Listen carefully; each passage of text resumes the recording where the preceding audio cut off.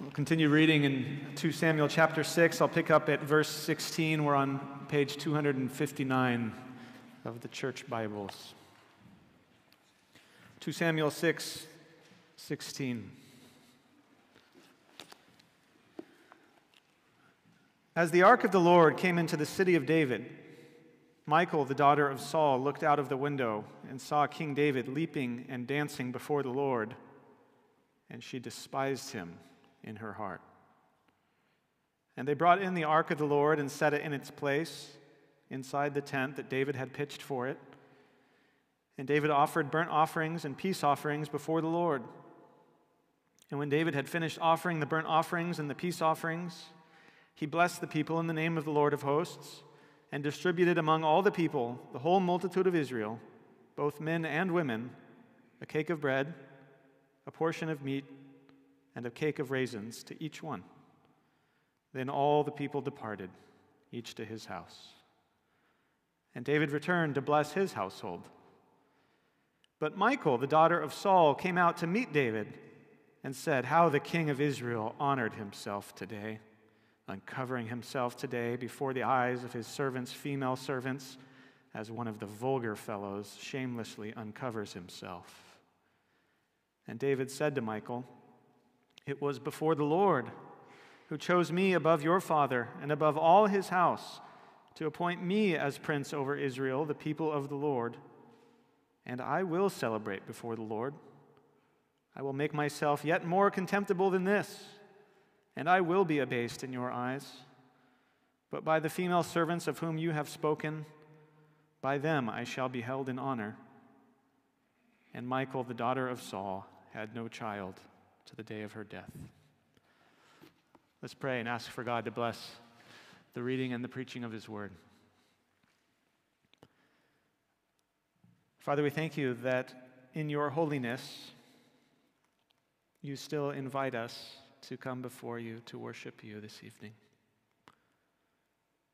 You invite us not because of any inherent holiness in us, but because of the holiness of your Son, Jesus, that you've given to us so that we might stand before you this evening with confidence, even in the midst of our own sin.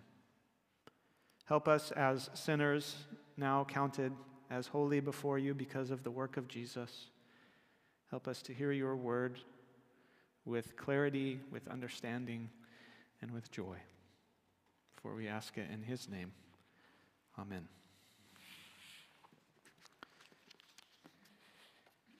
Is he safe? I shall feel rather nervous about meeting a lion. Safe? Said Mr. Beaver. Who said anything about safe? Of course he isn't safe, but he's good. He's the king, I tell you. C.S. Lewis's description of Aslan in The Lion, the Witch, and the Wardrobe is a great summary of what this evening's text wants to show us about God, even though we live in a world that tends to view him more as a cuddly hamster than as a fearsome lion, like we heard about this morning in our reading from Joel. We're jumping this evening right into the middle of the narrative of 1 and 2 Samuel, which revolves around the life of David, even though it starts with the lives of a couple of other men. Here in 2 Samuel chapter 6, we have arrived after decades of exile and civil war, all the way from the halfway mark of 1 Samuel. We have arrived at a point when God's chosen King David, having gone through all these horrible things, has now finally, after years and years, he's finally ascended to the throne of a united Israel. Just before this story, in 2 Samuel chapter 5, we hear all kinds of things about David's victories. We hear about military victories over the Philistines. He defeats them twice. And we also hear about him conquering the city of Jerusalem and then adopting it as his home and as his capital. So as we come to this story this evening, we come on the heels of the Lord giving David a series of great victories. And it's on the heels of those victories that David now wants to bring the Ark of the Covenant into his new home city, Jerusalem, because he wants God's presence to be at the very heart of his kingdom. If you're familiar with the Bible, you might remember that the ark is a special gold-plated box where God promised to be present with his people in a special way. He had spoken to Moses from above this box, and this box contained the stone tablets upon which God himself had written the Ten Commandments. Once a year, Israel's high priest would go into a little room in a tent containing this box, where he would pray for all of the people of Israel, sprinkling this box with sacrificial blood that would cleanse the people of Israel from all the ways that they had unintentionally broken God's commands that year. And so now at the beginning of the Samuel narrative, hundreds of years after the life of Moses, after this box has been constructed, at the very beginning of the Samuel narrative, at the beginning of 1 Samuel, 50 years before tonight's story, Israel had brought this special box out into battle as a good luck charm. But they suffered a disastrous defeat, and the ark was captured by the Philistines. The Philistines end up sending the box back, but since then, it's been collecting dust. And so as we now hear about David bringing this box out of some dusty archive back to where it belongs, he's bringing it back into the center of Israel's life, the text is inviting us to see three things about God. First, it invites us, isn't God great? Second, isn't God gracious? And finally, isn't God good? The first thing it wants us to see and to feel is the greatness of God. The greatness of God. Look at verses 2 to 4. We hear about David's plan to bring the ark back into Jerusalem, and over again there, it was repeating God's name. The text is emphasizing God's character, emphasizing his nature. It's emphasizing that with this box, God himself is uniquely present on earth. You see that most of all in verse 2. It says they're going to bring up the ark of God, which is called by the name of the Lord of hosts, who sits enthroned on the cherubim. That means the two gold angels who are there on top of the box. So you see, it's not just that God is there, it's that God is enthroned as Yahweh of hosts. That means armies. God is the king ruling here on earth in the midst of his heavenly battalions. But in verse 3, we hear that they are carrying the ark on a new cart. This is supposed to raise some alarm bells for us. First of all, because it's not the first time in the story of Samuel that we've heard about the ark being put on a cart. The last time that this happened, decades before this story, the Philistines had taken the ark and put it on a cart when they sent it back to Israel after disaster falling on them for taking it. And so there's this clue here that Israel is dealing with this ark of God's holy presence in a Philistine kind of way. Now, the reason that this is such a problem, that may not sound like a very big problem to us, but the reason that this is such a problem is because God had specifically commanded Israel through Moses about how exactly they were to handle this uniquely holy piece of furniture. And not only was it never to be seen, it was always hidden, always covered somehow, except once a year when the high priest and the high priest alone would see it and stand before it. And not only was it never to be touched by anybody, but also it was only ever allowed to be moved in a certain way, only by a certain small group of men carrying it on long poles. And so there are some real problems here. They are transporting the ark in a Philistine kind of way. They are depending on animals to carry it rather than on priestly men doing as God commanded. And so as we hear this, it's a small little phrase there, but as we hear it, we're supposed to think, uh-oh, something's wrong here. We're supposed to be wondering what is going to happen, because God has been trying to teach his people Israel that he takes his own holiness very seriously. But David and this massive crowd there in Jerusalem are celebrating. This is like a parade or a music festival. They are right to be excited about God's presence returning to them under the leadership of his chosen anointed king.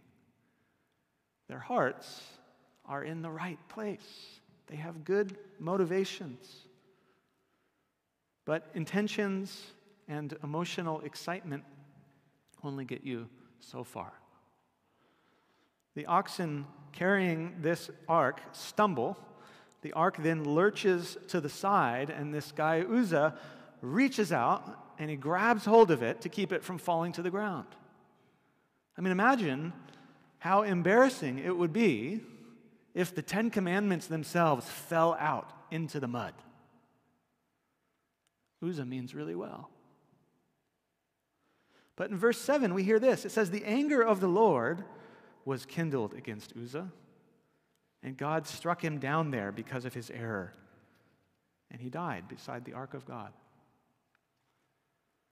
You can imagine all the dancing there, all the music, quickly dying out until there is nothing but stunned silence.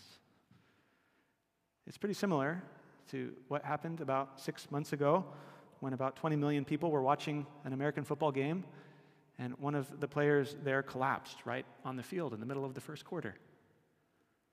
Except in this case, in 2 Samuel, there's no CPR, there's no ambulance there on the field. No one can resuscitate him. He's dead. At every moment, every one of us lives and breathes only by the merciful sustenance and permission of God. God is the ruler of every square inch of his creation. He rules over the exact length of our lives and the exact moment and manner of our deaths. Now, because he is the king, he is utterly serious about his holiness, his otherness. And so he's utterly serious about his creatures obeying his commands and about us heeding his warnings not to violate his holiness. It's good for God to be this way. If he weren't this way, he would be an evil God. As his creatures, one of the key lessons of the entire Bible is that humans must know and live in light of the truth that we are not God. We need to know our limits. We are never free to come up with our own ideas about how to approach God or how to honor him, no matter how much sense it makes to us, no matter how sincere our intentions, no matter how good it makes us feel. The ultimate question is not, how do I feel? But rather, who is God? What has he said? This is shocking and offensive in a world like ours. Maybe some of you this evening hear that and find that very offensive. But you can also see here that it was shocking and offensive in Israel's world too. In verse 8, you see that King David himself is angry with God when he does this. He says, "How could you do this? I thought I was doing what you would want. It was all for you anyways." But in the midst of his anger at the Lord, David comes to fear the Lord. Verse 9, which in the Bible is a good thing. You see, David was celebrating before the Lord, but he was not sober about the Lord. In his goodness, God cannot and will not let us forget that he is glorious and great, as much as we might like to domesticate him into Fluffy the kitten, something small and manageable and entertaining. something that's there to make us feel good and to feel needed. As God's king, David needs to see the greatness of God. But one of the key lessons of this story is that David also needs to see the grace of God. And that's the second thing that this text invites us to see. It first says, isn't God great? But then it also says, isn't God gracious? So David is frustrated and fearful, understandably. He doesn't know what to do with the ark, and so we're told literally that he steers it aside to somebody else's house. Someone else can deal with this. But then you hear in verse 11 that God immediately begins blessing this man who now has this ark somewhere in his house. God blesses this man's entire family just because the ark happens to be there with him. And when David hears about this, he understands. He understands that God's holiness does not mean that God wants to stay away from us. It does not mean that God wants to harm his people. David understands that instead, this great God wants to be present among his people to bless them, to help them. God has graciously provided a way for sinful and yet repentantly sober humans to live in his presence. That's what the ark and all of its bloody rituals have been about this whole time. God providing a way for people to be present with him. So verse 12, David tries again. He went and he brought up the ark of God from the house of Obed-Edom to the city of David with rejoicing. You can see here that it's not that you have to choose between celebration and sobriety, but rather what you see here is that true, lasting celebration in God comes through sobriety before God. David's renewed sense of reverence for the Lord is now seen in his obedience to the Lord. In verse 13, we hear now that the ark is being carried, just like God had commanded. And now there's also animal sacrifice, and there's a lot of it. It shows that David and Israel understand that they do not deserve to be in God's presence, no matter how good their intentions or how much fun they're having. And so every 6 steps on the way up this hill, David is leading the sacrifice of an ox and a fattened cow.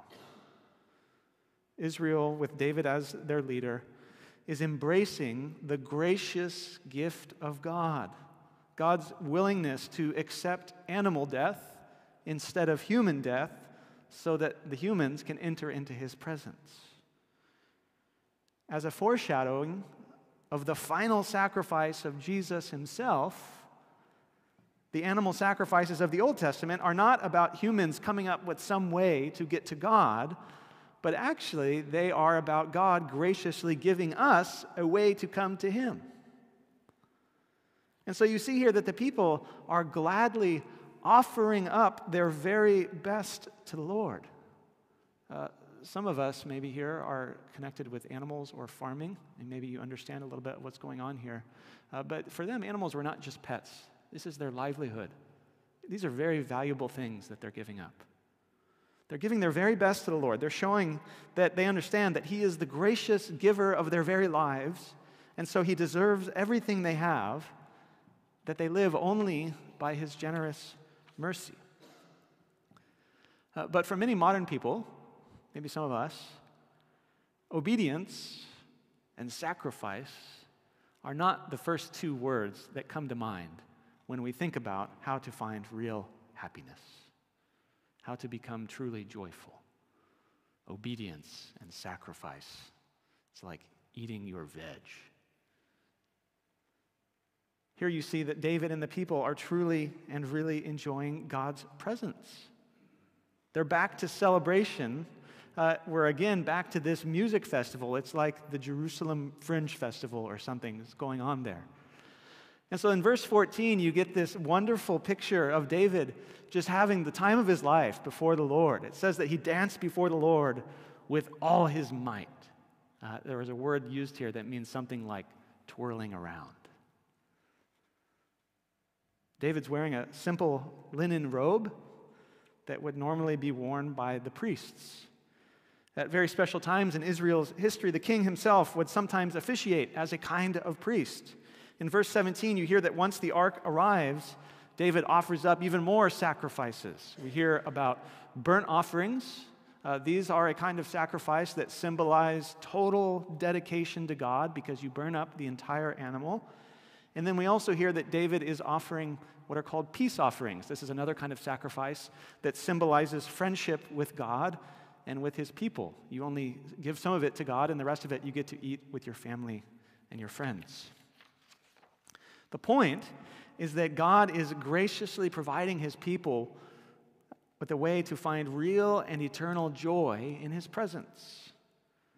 And that the way he does that is by giving them a priest king who leads them in worship, who offers sacrifice on their behalf.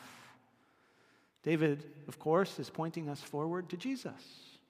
Jesus is the great and the final priest king who comes from the joy of God's presence in heaven in order to lead us back into that joy in heaven with God forever. And so the text invites us, isn't God great? And then it shows us through this second and successful attempt to bring the ark into Jerusalem, isn't God gracious? But then finally, it invites us to see, isn't God good? It wants us to see this evening the goodness of God.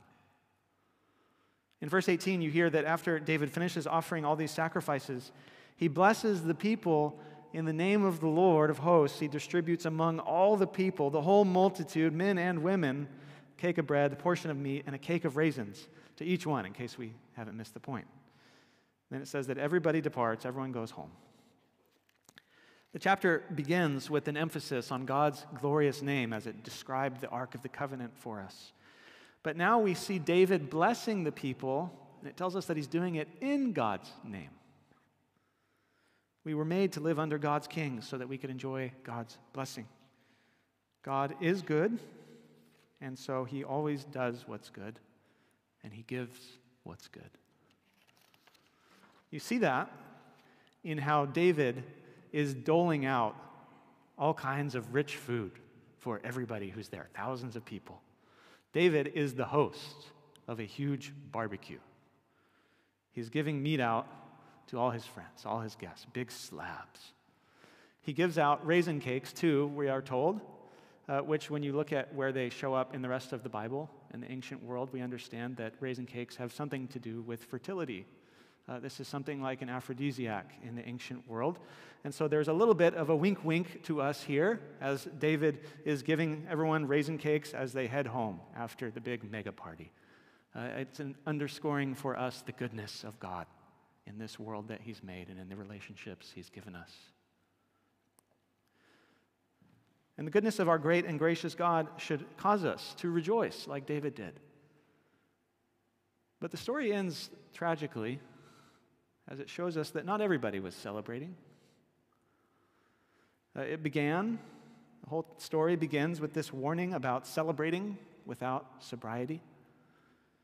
But it ends with a warning about sobriety without celebration. David, the dancing king, has been blessing all the families of Israel. But now in verse 20, we hear that he goes home to bless his own family. He's loaded up with big cuts of meat, a bunch of raisin cakes. He's going home to see his wife.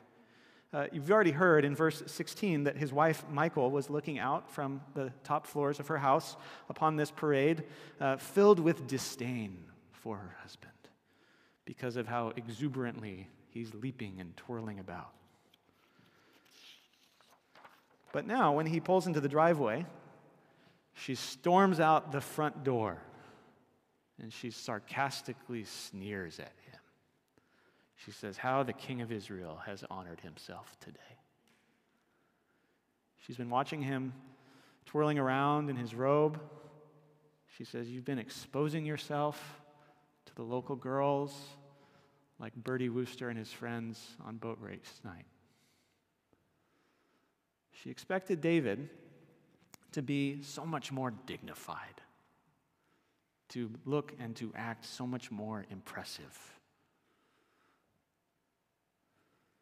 Because you see, joyfully celebrating God, joyfully celebrating His goodness, actively and joyfully participating in worship, it can look pretty ridiculous to a lot of people.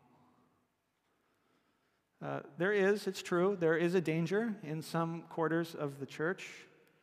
There is a great danger of emphasizing celebration at the expense of sobriety. There are so many churches that are so sentimental and so shallow, built around superficial emotions and gestures. That's a real danger. But particularly in our own tradition, our own corner of God's church, there is also a danger of forgetting that sobriety is really a means to celebration. Are we joyful when we worship God? Do our words and our thoughts and our emotions, perhaps even our bodies, do they all show it? For some of us, even just singing out loud might as well be twirling around in an ephod. I realize that I'm not only speaking to many Presbyterians, I'm not only speaking to many British Presbyterians, but I'm even speaking to some Scottish Presbyterians. It is cultural how you express joy, but the question remains, are you joyful? Some of us need to be reminded that knowing God and worshiping God should be joyful, even visibly so. You can ask yourself, if a random visitor came to this church or came into my home for a meal and they looked at me and they listened to me and they talked with me, would they come away thinking, even if they don't agree, would they come away thinking, those people have something to be happy about? There's a lot of sad, morose, discouraged, angry people in the world. There are good reasons to be sad and to be angry, but beneath it all, the Christian should be joyful. David is more than happy to look foolish to Michal and to those like her. He says in verse 21, he says, I was not twirling around celebrating so that other people could see me. He says, I was doing it for the Lord. I was in His presence. I will continue to celebrate before Him. He says, I will make myself even more contemptible than this. He says, I'll be lowly in your eyes, and I don't care. It's not that we should look silly for the sake of looking silly. It's not that we should just try to be authentic for the sake of being authentic. That's really popular in America. I don't know if that's very popular here. But rather, it's that in a world filled with people who are avoiding God, in a world filled with people who are escaping from God, those who enjoy worshiping Him, those who see His goodness, those who gladly follow God's commands and sacrifice their best for Him, those kind of people are going to look ridiculous. They're going to look extreme and stupid and fanatical. But what matters most is that we're in God's presence, that we enjoy His goodness and His grace. And just like the people of Israel did, we find and enjoy God's goodness most of all through His anointed King, through King Jesus. Jesus was the lowly King. He was so ridiculous and so offensive in the eyes of the world that they crucified Him. And at the same time, He was so committed to God that He offered up the great and the final sacrifice, Himself. He offered up this great and final sacrifice on behalf of His people, on behalf of us, so that He could lead us into the blessing of God's presence, so that He could lead us in the victory parade of His resurrection. Let's pray.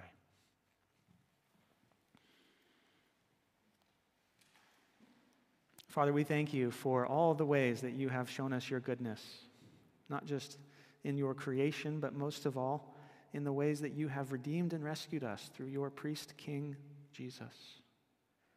Forgive us for the ways that we've been morose, the ways that we have been discouraged in the face of your goodness and the things that should cause us to rejoice.